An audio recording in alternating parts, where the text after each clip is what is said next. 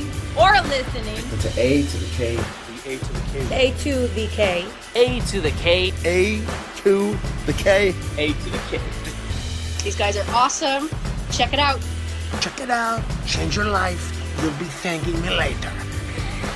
So, welcome to this week's unique segment. This week's unique segment, the history of Edge, the rated R superstar himself. So in this segment, take a look back at the 2021 Royal Rumble winner, heading to the main event at WrestleMania, the man, the myth, the legend, Edge. And what a career he has had, decades, we were just saying before we hit record on this, decades in the business. Started wrestling in 92, joined WWF in 1996. So, and here he is today, 2021, still going strong. Looking at his list of accomplishments, he's a Hall of Famer because of what we're going to go through now. So he's a 4-time WWE champion, 7-time World Heavyweight champion. I don't think anyone under the WWE umbrella has won the World Heavyweight Championship more times than Edge. So that in itself is incredible. He's a WCW United States champion during the whole invasion thing. He's been the Intercontinental champion 5 times as well. Tag team, we can't forget that. He's the World Tag Team champion 12 times, 7 of which with Christian. He's also been a tag champion with Hulk Hogan, twice with Chris Benoit, once with Randy Orton as part of RKO, and again with Chris Jericho. He's also held the WWE Tag Team Championships twice, once with Mysterio and again once with Chris Jericho. He's won the King of the Ring. He's a 2-time Money in the Bank winner, upon which both times he was successful in his cash-ins. Once again, John Cena in 2005 and again against Undertaker in 2007. And he is now a 2-time Royal Rumble winner, winning it in 2010 and then 11 years later, a couple of weeks ago in 2021. So my gosh, what a storied career for someone who, what a career. Looking back, just thinking, but the first time we saw him and stuff to where he is today, it's a hell of a journey that, and them are incredible. Sometimes I think Edge, you think of the greats in the business, and a lot of the time he gets kind of overlooked. And then you read those accomplishments and you look, Triple Crown, probably quadruple more, Crown champion now in WWE. So it's just incredible. Totally agree. And remember, you can't spell Edge without Edge. Love it. Fucking love it. So that's a t-shirt there, Carl. Get it made. Anyway, so I figured it's probably not going to be the easiest topic in the early years for us, Carl, because I don't know about you, but I certainly remember more sort of not even the Brood really, but moving away from the Brood and being the amazing tag team that was Edge and Christian. But to give a bit of a brief, because this is the history of Edge, we'll go back to talking about his early years. Now, I'll need your help on this one a little bit, Carl, because it would appear there's this slightly differing stories on how this came about. So I'll gloss over the early. He started wrestling in 92. Obviously, he's Canadian. He wrestled with Christian, among many other names, on those sort of independent scenes without WWE. So we'd worked with him many a time before, went under different aliases. I believe one of them was Sexton Hardcastle, which is that's a better name than Edge. So there you go. But from what I've heard, Bret Hart, or certainly Bret Hart's business manager, had some heavy involvement in him sort of finding his way to WWE. I think it's important to know that he did have some time in WCW, so they're probably the next biggest promotion he'd been with. I don't think he'd done a lot of work with them, but certainly was notable on there for a bit. But the reason I need your help on this, Carl, is because as I understood it, it was Carl DeMarco, who was Bret Hart's business manager at the time, who saw something in Edge and told him to put in an audition to WWE or however it worked at the time, and Copeland. Wow, yeah, let's go with his real name. Adam Copeland, Edge, had actually basically not really heard anything from that audition, but then by some sort of chance of fate, Carl DeMarco ended up involved. I believe he was the president of WWF Canada, and then from there was in a prime position to put in a good word for them. And then come 96, we see Edge joining the WWE. Now, from what that's as I understood it, but I believe you've mentioned that he had some sort of push and some sort of involvement from Bret Hart. So at the risk of being wrong, do you want to talk about that a little bit as well? Just because obviously I don't want to be full of misinformation, so we'll give it all. We'll give all the info. So one of these stories is true.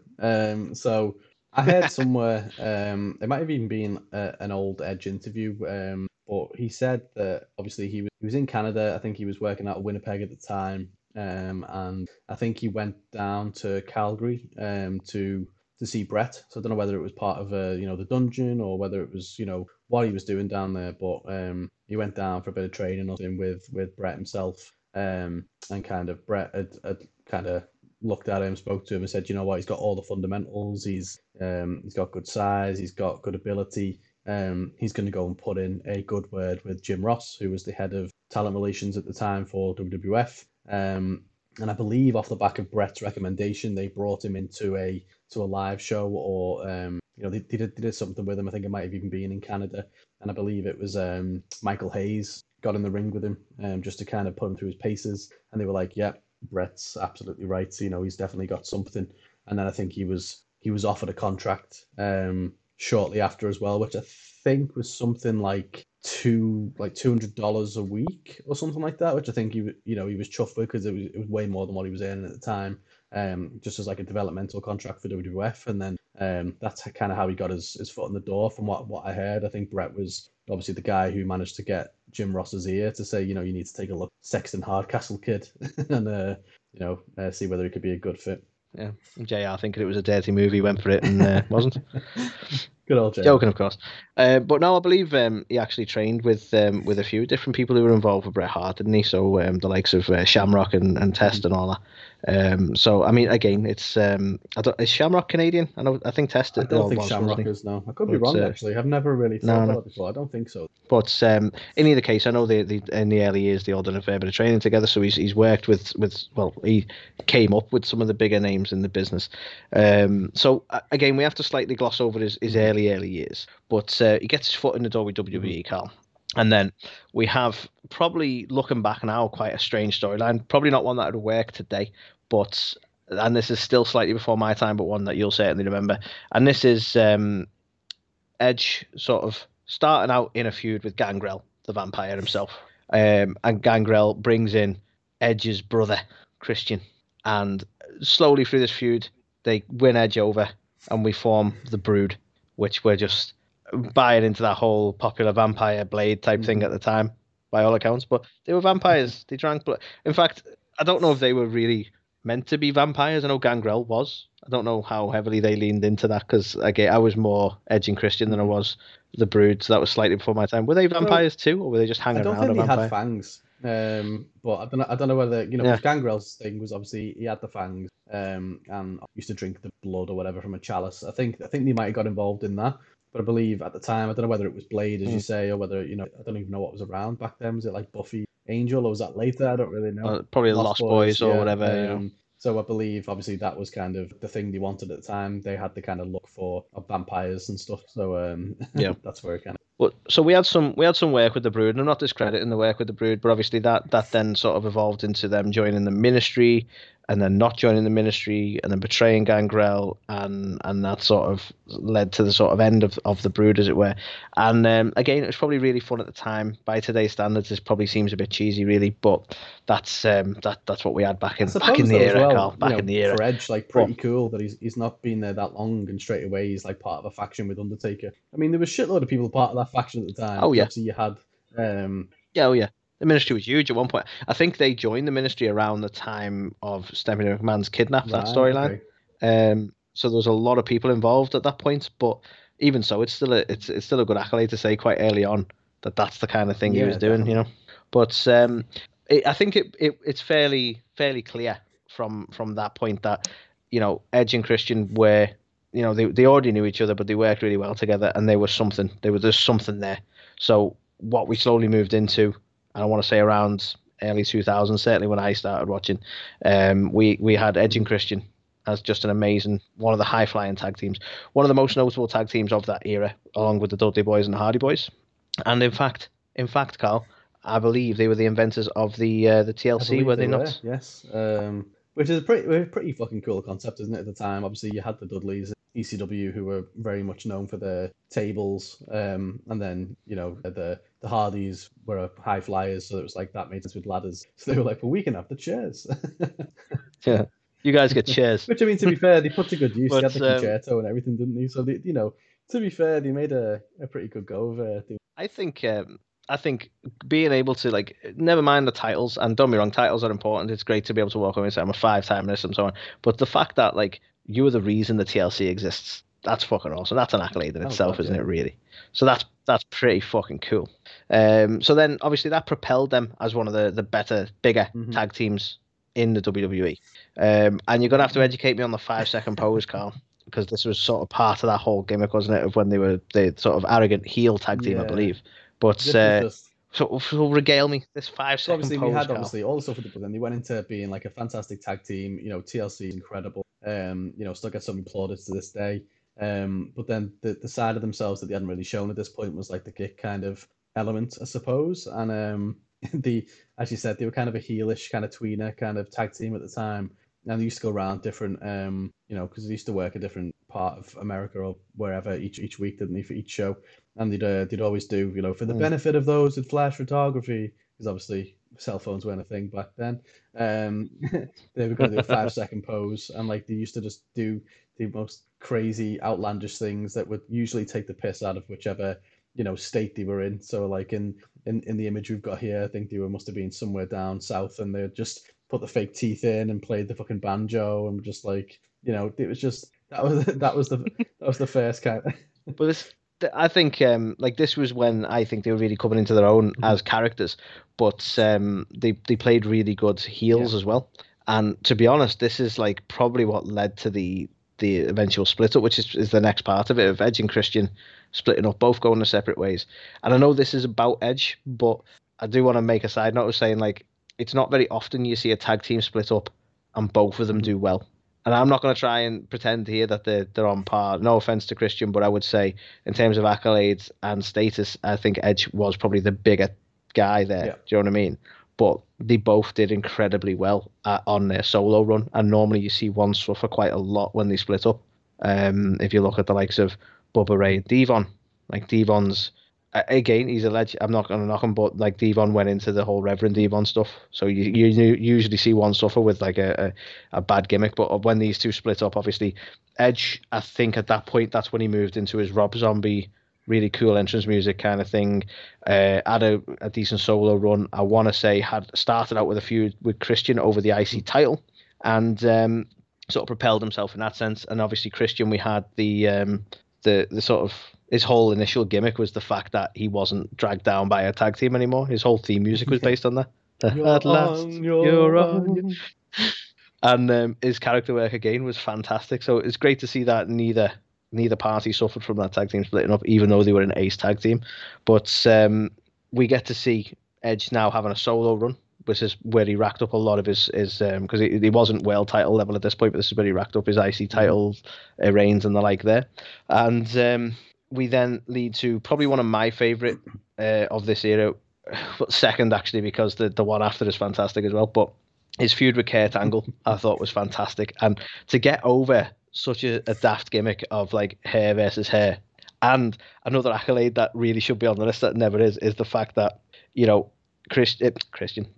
Edge really propelled the whole "You Suck" chant as well. It's insane, if really. you recall during this, And I'm not saying he invented the "You Suck" chant, because obviously the crowd themselves did that, but he helped propel that as a mainstay for Kurt, and that sits with Kurt now. They even say it with affection. Do you know what, though? Now. To be fair, I'm not sure whether he actually did, because I don't think they were. I don't even think they were chanting it at that point. I remember a promo from Edge, and he was saying like, you know what, that everyone should chant "You suck" or something like that. I vividly remember him saying that and trying to get it over. Do you know what I mean? So I don't know whether they were already doing it anyway or what, but it's almost like synonymous with like what chant. Like, as you said, it still lives with him, doesn't it? It's not gone away. I'll never forget, and again, I know we're talking about Edge, but I'll never forget when Kurt was out on injury, and when he come back, and they were still chanting "You suck," but with like so much affection for the fact that he's back, and you're like, how is this now become an affectionate thing? Like, he was lapping it up, and they were loving him, and you're like, but you're still saying "You suck," but it just became a thing. But yeah, I always give Edge a lot of credit for pushing that over, because I do think there was an undercurrent of it anyway, but I really think he helped propel that as like a thing that became synonymous with Kurt during this feud. And And it was a really fun game, even after the fact when Kurt was trying to sort of pretend that he didn't have a bald head and stuff. It's so stupid, but so good. With the wig. Yeah. And then I'd be interested to get your take on it, but obviously the next notable thing for me and the bit I want to go to career-wise after this is obviously everything that went down with Matt Hardy. And I do think like there was definitely a massive shoot element to this, right? You know, there was definitely some real emotion to that. That their ultimate, the sort of the ultimate match that it led to, the climax of the feud, as it were, was such a stiff match that there's no way that they weren't genuinely pissed off with one another. And by all accounts, there were some betrayals. Like none of that, like some of that, a lot of that weren't story. Yeah, do you know what I mean? But imagine.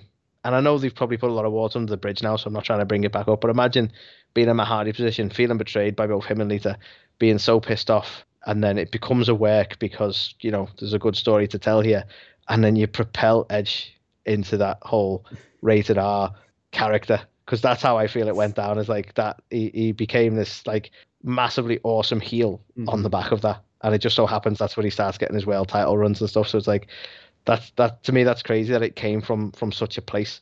Now, I'd be interested to get your opinion on that, because that was me watching it way back when. But there's no way that there wasn't some shoot element to that. Surely, I remember watching it at the time. I don't know how old I was, but when Matt Hardy rocked back up, because I think he got released or something around that time. Yeah. And obviously, you felt for the guy because he was obviously with Lita, and then they'd obviously had some kind of affair or something, hadn't they? And Hardy found out about it. He wasn't impressed. And then, as you said, someone clearly thought, okay, we can print some money with this. So let's get Matt back and get him in some sort of like shoot angle. And when I first saw him, I was like, holy shit, has he actually jumped the barricade? You know what I mean? And it did create that level of like, oh my god. So it was definitely a bit of a killer feud. I think you're absolutely right. It was this that kind of propelled that rated R thing, wasn't it? The live sex celebration, stuff like that. It's the thing, and it was such a work, right? It was a work. There's no way they'd have genuinely let Matt jump the barricade if he was truly pissed off and what. So it was definitely a work. But if you go back and watch that match that they had, it was such a stiff match. Like they definitely wanted to hurt each other. Yeah. Do you know what I mean? I don't look at it any other way. Like they wanted to hurt each other. That was such a stiff match. And it's mad to think that they just let it happen. Like I know people have gone out and worked stiff before against one another. Like I was watching the Acolytes documentary before on WWE Network, and they kind of talked about how they just basically beat up Public Enemy for a while. So this kind of stuff.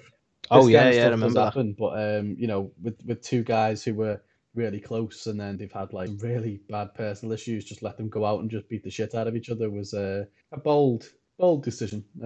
But they're good friends again now, I believe. Yeah, I mean, we saw that in when Edge returned, and they had all the thing with Randy. One of the people who come out to defend Edge before Beth Phoenix got attacked, I think, was Matt Hardy, wasn't it? Like quickly before, because he had suddenly rocked up on AEW as well, so that release happened fucking quick. But I distinctly remember that happening. But yeah, I mean, I don't know. It is really strange, and like you say, that rated R thing. And again, I know this is about Edge. I'm gonna have to stop saying that at some point. But like, it's funny how like we get into that rated R character, and arguably the live sex celebration that did not harm his character at all. In fact, that helped his character. But that was kind of damaging for Lita, which is a real shame. And she was, by all accounts, when you hear now, she was sort of basically told you either do that or you don't have a job, which is fab, isn't it? But obviously, the rated R character is probably, that sticks with him now, I believe. Like, you still get echoes of that anyway, don't you? But like, that was definitely, that's his main event guy. That's who he became. Do you know what I mean? I think, which led into. I was going to say, you've already mentioned it, that before the rated R stuff, he wasn't really, in the main event scene as such. But I think before we go into the next feud as well, I wanted to call out that, to show how good of a this was. It was actually voted the Pro Wrestling Illustrated Feud of the Year. Really? For 2005.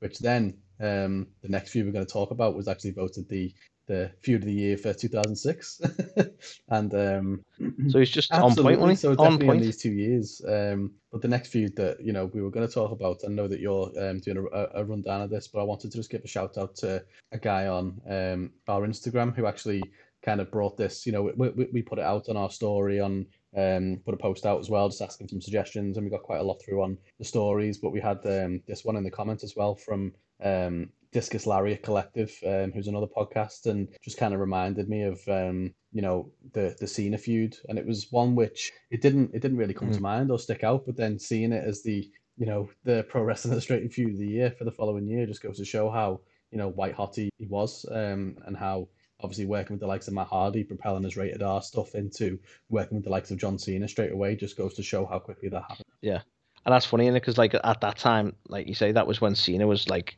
he wasn't even just up and coming. He was it then at that point, wasn't he? So like that's a hell of a feud to move into from there. So yeah, definitely boss shout out that.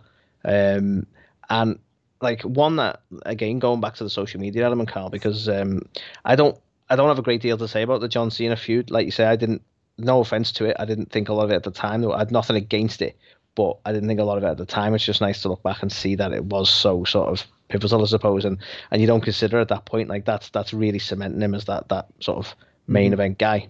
But we obviously had the Money in the Bank win, and I believe it's a coined term for him as being the ultimate opportunist. Yeah. But he's probably, and is it fair to say he had the best Money in the Bank cash in, or do you think that's an unfair statement? It was the first. I think it was the first Money in the Bank that they did. I believe. I think No, I think it was the first. But do you think, because we've obviously had things like Seth Rollins where it was really fucking needed, but do you think Edge and his run with the Money in the Bank was one of the best? I think, to be fair, I mean, the Seth Rollins one is probably my favorite cash in. I mean, even Dolph Ziggler's is up there for the Raw after WrestleMania. But for me, this was Edge's cash in was what really got the Money in the Bank gimmick over, because it was a case of, okay, yeah, you get a briefcase, but because it was very new. You can cash it in after someone's just gone through a match and they are absolutely fucked, and it just goes to show how powerful that briefcase could be. So for me, it'll always stand out as, and the whole ultimate opportunist thing, because you could have been silly with it and cashed it in for a match at some pay-per-view and gone into it fresh, or they saw the opportunity. Cena was wiped out on the floor pretty much after winning his match, and he was like, now's my time, I'll just pick up the scraps. And I think that was his first world championship win as well, so everything coming together was and you know what, it's memorable as fuck. Like you say, Seth might be the biggest one for me as well, but just because we really needed that at that point. But like you say, it really cemented the whole Money in the Bank concept in there, to be fair. But and before we move on, Carl, because I do want to talk about him returning to tag team work, as it were. But am I going mad here? Because this is just coming to my mind while we're talking. Or did he have a relationship with Vicky Guerrero at one point? He did, yeah. So I need to mention that, because I'm confident that was before we got Rated RKO. But what was that? Wasn't she like the GM of SmackDown at the time, and he was like keeping his position in the company by exactly. currying a bit of favor with her or something like that? It was really kind of like, the hell? Because I know Lita left the company, and then they kind of just paired him in this unusual relationship with Vicky. That was it. I think as I recall, he kind of used the fact he was the Rated R superstar, and obviously he was a heel at the time, of like, well, how do you solidify your power and not keep hold of your belt as long as you can, really. So it was like, well, I'll just go after Vicky. Obviously he was quite close with Eddie and stuff as well, so I think they had a lot of fun kind of doing that and working together. But yeah, it's fucking mad. It's mad pro wrestling, isn't it? Yeah, he had an on-screen thing with Vicky. Well, like, I feel like that should have been mentioned. Like, it wasn't in my list when I was writing this out, but I'm like, it's just coming to my mind now. I'm like, that definitely happened. Like, it feels like something that I could have made up, but that definitely happened. But yeah, so we had that during the mix of his time on SmackDown and his time as a singles competitor. That happened. And then obviously we have, and I must admit, I thought this was, not that it wasn't a big team up, but a bigger team up than I thought it was. Because when you ran through the accolades, and we're talking about obviously teaming up with Randy Orton, so we're getting Rated RKO. And I didn't realize they'd only won the tag titles. I know, it's mad that, isn't it? Because it feels like it should have been more because they're a notable tag team. Like that is probably the next one I go to after Edge and Christian. Exactly the same. And if you think of like all the people, like he's won the belts with Jericho twice, and yeah, well that's the thing. He's won it with Jericho. He's won it with Hogan. He's won it with Benoit. I think was it Mysterio, one of them as well. So he's won it with a lot of people, and he's only won it with Randy once. But I remember Rated RKO so well, probably because they work together so well. And in all fairness, probably because it's been part of the story of when he's come back as well. But I don't know, like it feels like they should have had more title runs together. That's it. You know what? I think it could be as well. And again, because I don't want to take away from the fact of how awesome they were, but it could just be the fact that they had a tag team name. Because a lot of the time you just don't get that, do you? Like it wasn't like, you know, it was just Hulk Hogan and Edge or Hulk Hogan and Rey Mysterio. Because I always think of like, you know, Jericho and Big Show, Jericho.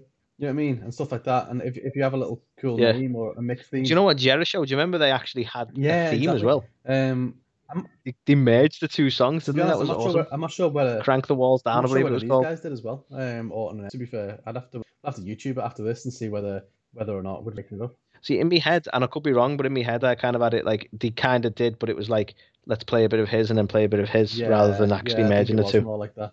Like, yeah, because Jericho's was like.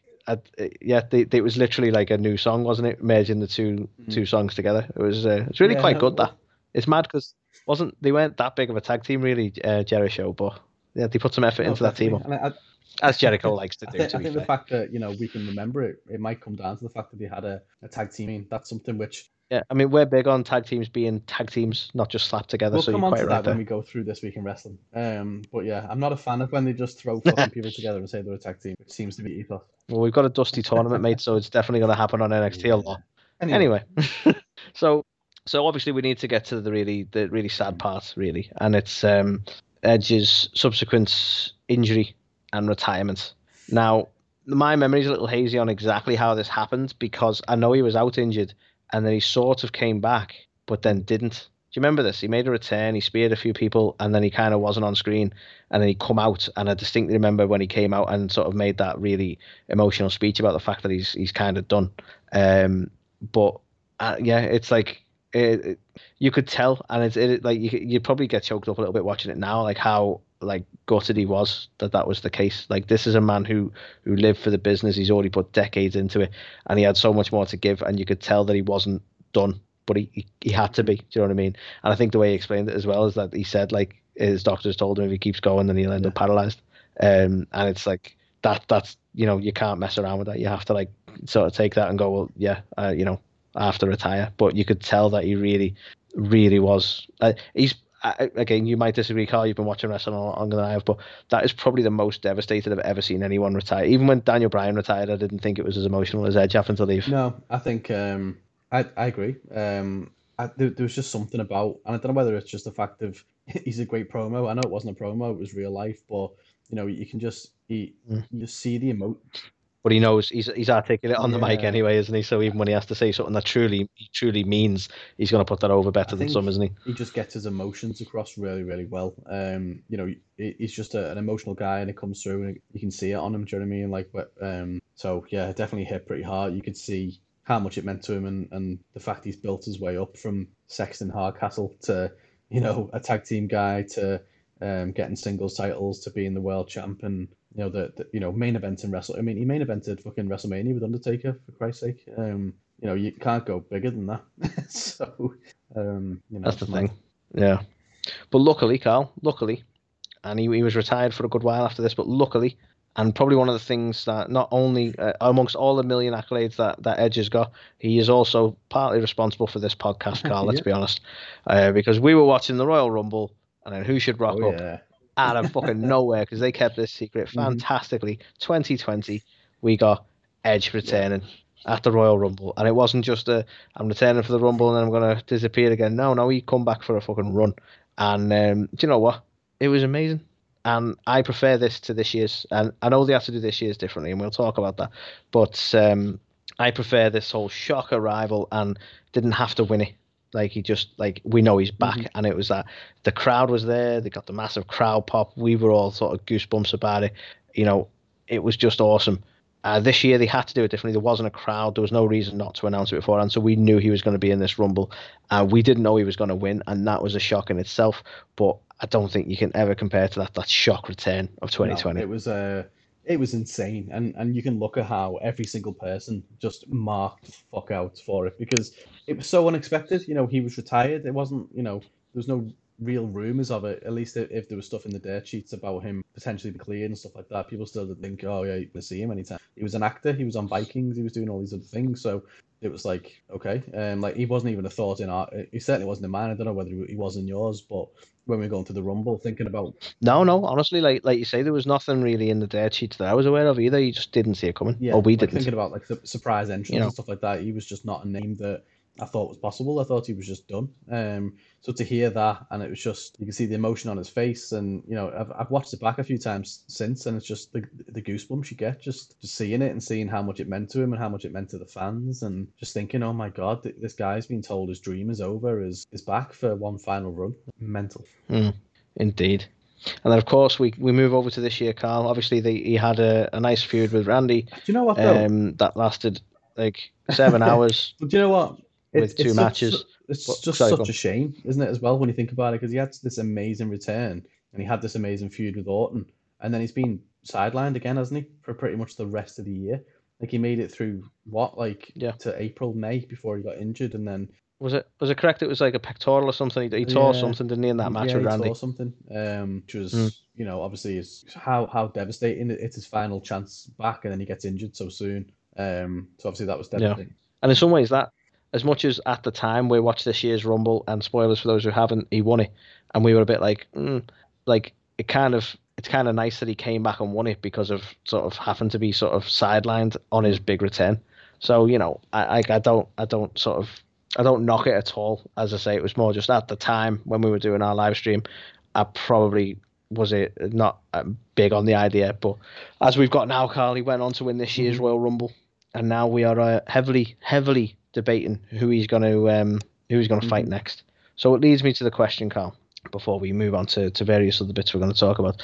The question I'll ask you is, who do you want to see him face out of the likes of Balor or Roman or Drew? I would prefer Roman. I think I said it on our post Rumble show. I don't think, and I'm not against face versus face when it's done right, but Drew McIntyre is a super face at the minute, and I want to see him take on Sheamus. I don't think it makes sense for him to drop down to NXT. Whereas you've got like the biggest heel in the business in Roman, and you've got like the super mega baby face in Edge. You both do spears. You can build a feud off that. So yeah. I would prefer Roman as well. I don't know. Part of me does think that they might pull the trigger with the NXT thing, because it's a place he's never really. He seems to, when he talks about NXT, he's like, it's exciting for him that you can see the passion in people and all this, and it's somewhere he's never worked, and I could see him wanting to do it. You know what I mean? He gets to work with Balor, who I don't think he's had a match with. Correct me if I'm wrong, and he gets to be on a brand that he's not done before. Win a title he's not won before. I could see the temptation there. I really could. Special as well if see Beth is announcing it, because obviously she does the commentary for. Of course, yeah, she's on commentary. I know we didn't speak about it on the news, but I believe that it's possible, because WrestleMania is a 2-night show again this year, that we are going to see the NXT title defended on the card.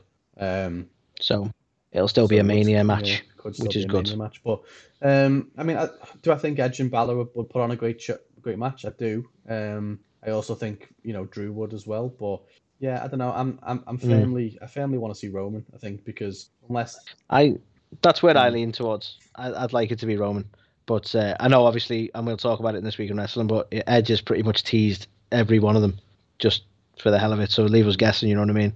But I don't think I'd be upset with any per se, but definitely Roman would be my favourite one as well. I've got a sneaky suspicion we might see the NXT. Interesting. Don't know, man. I'm just got a vibe. Good vibe. So other mentions before we talk about our last point, Carl, is Edge has also had his own talk show, like many wrestlers have had. We had the Cutting Edge, Carl. So as far as if we had to rank all of the different talk shows, all 648 of them, you got to put Edge's Cutting Edge somewhere near the top. Yeah. It's not quite Jericho's highlight reel. It's nowhere near Piper's Pit, but let's face it, it's better than Miz TV or the Dirt Sheet, isn't it? Oh yes. You know what I mean? So it's one of the better talk shows, as much as it's like an overdone thing now.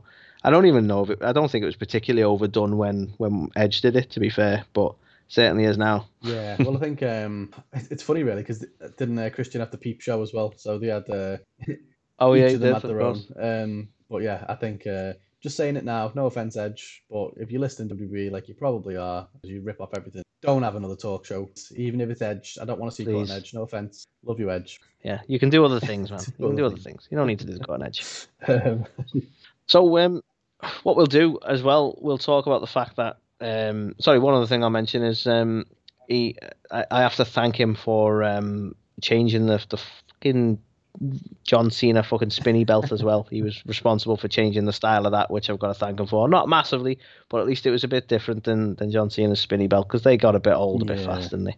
But he had his unique championship in the Rated R belt. To be fair, it's another accolade to the list, really, because there's not that many people who've had their own thing. You know what I mean? You had the Smoking Skull belt from Stone Cold. You had the $1 million belt for $1 Million Man, but definitely unique. Yeah, and you get some designs that aren't used. Like Undertaker's got his own belt, but it was never used in WWE, was it? It's just one you can get now. So it is, like you say, it's one of them where like this was a belt that we wore week by week. So it's not often you get to have your own specific design, which is cool. I know they do the side plates now, unless you're John Cena, in which case you basically just get your own version of every belt. Yeah, any belt you touch. Damn it. So yeah, I want it full of diamonds. I want it to spin. Like, okay, John. But yeah, so I just wanted to mention that. But the last bit I wanted to mention, last thing we'll talk about is obviously he had a lot of time away from WWE. And what did he do in that time, Carl? Well, he went and became a fucking good actor as well, didn't he? You know, because multi-talented man that he is. We saw him in the likes of The Flash, which is a show that I do actually watch, so I could talk about that. I think he appeared in season 2. Brief roles, but he was in The Flash, and therefore part of the Arrowverse, and therefore knows Stephen and Mel, and therefore will probably turn up in heels alongside CM Punk. Rumour mill. But then, obviously, he's been very notable, and sadly, it's not a show I watch, but one I'll probably get to at some point. But he's been very notable of playing a Viking in, I think the show is actually called Vikings. Am I right in saying that? It was funny, really, because I don't watch it either, and it's something that my dad watches, and he's been telling me to watch it for ages. So eventually I'll get round to it. But I was chatting the other day with him about wrestling and stuff like that. And he was like, "Oh yeah, it's Edge won the Rumble, didn't he?" I was like, "Yeah." I was like, "Do you know what? I didn't even know he was on Vikings." Like, I watch it, but because he's that good, I didn't even recognize it was him. And I was just like, "Oh, so there you go. He must have some decent acting chops then." He passed as an actor. I can see it, to be fair, because he's like, when you can do such good character work in the ring, I think acting's not a million mile away. You know what I mean? Like, I mean, look at no offense to him, I'm not having a pop, but look at Batista. You know what I mean? He's had a fantastic acting career now. And is one I would not have guessed, in all fairness, no disrespect to him. So yeah, it doesn't surprise me that Edge is a talented actor. But yeah, so on top of that, you know, he's got that career outside of it. And to be honest, that says so much more about wrestling for him, doesn't it? Because he's had that as like I can't wrestle anymore, I'll do this. And he's still sort of had that passion. He's had to come back. He wasn't done with it, and he knew he wasn't done with it. And I don't know, it says a lot on it when you can be that impassioned about something. Yeah. I think he was in a film as well called Money Plane, which came out last year, which I've not seen yet either. But so he did actually translate into the. I love this part of our talk. He's in a lot of stuff we've not seen. That was the history of Edge. I suppose to finish the whole segment off, what's the future look like, Anthony? Is he going to win? What's next for him? Who will he face? What will he do?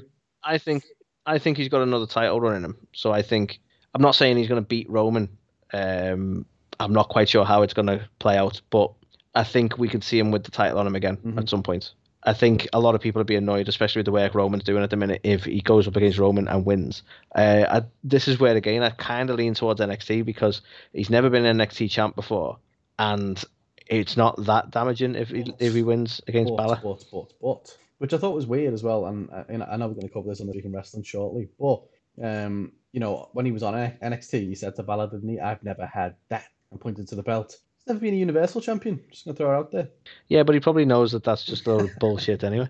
Like, I know he's a 7-time world heavyweight. All the Universal title is. You know, it's not called that anymore, so technically. Yeah, all the Universal belt is the big gold belt, but they don't want to use the big gold belt anymore because it has to have a massive. You know what? We We need to talk about this on another thing, because I don't want to derail this, but I fucking hate them new belts. In fact, I hate pretty much all the new belts they've got. But do you remember when, like, I think, tell you what, Carl, have we got anything on next week? Anything already in the books for next week? Not sure, Don't think so. We have had an email from, a guest, an upcoming guest, but I don't think it's for next week. Okay. So what we'll do, all being well, next week we'll go through the belts we love and the belts we hate and why we fucking hate them. I like it. And I think that's a topic. Sounds like a belter. Self. It's a belter. Love it. So that was pretty much our talk on Edge. And I know this is like the history of, and we've ran through his career, albeit somewhat briefly, but this is so we can talk about the main sort of things we remember about his career and why he's an absolute ledge.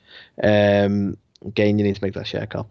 And yeah, I mean, for me, I honestly, I don't know what this whole ageism thing is. Like, I've not got an issue with the fact he's 47 because to me it's down to whether you can go in the ring, and he certainly fucking can.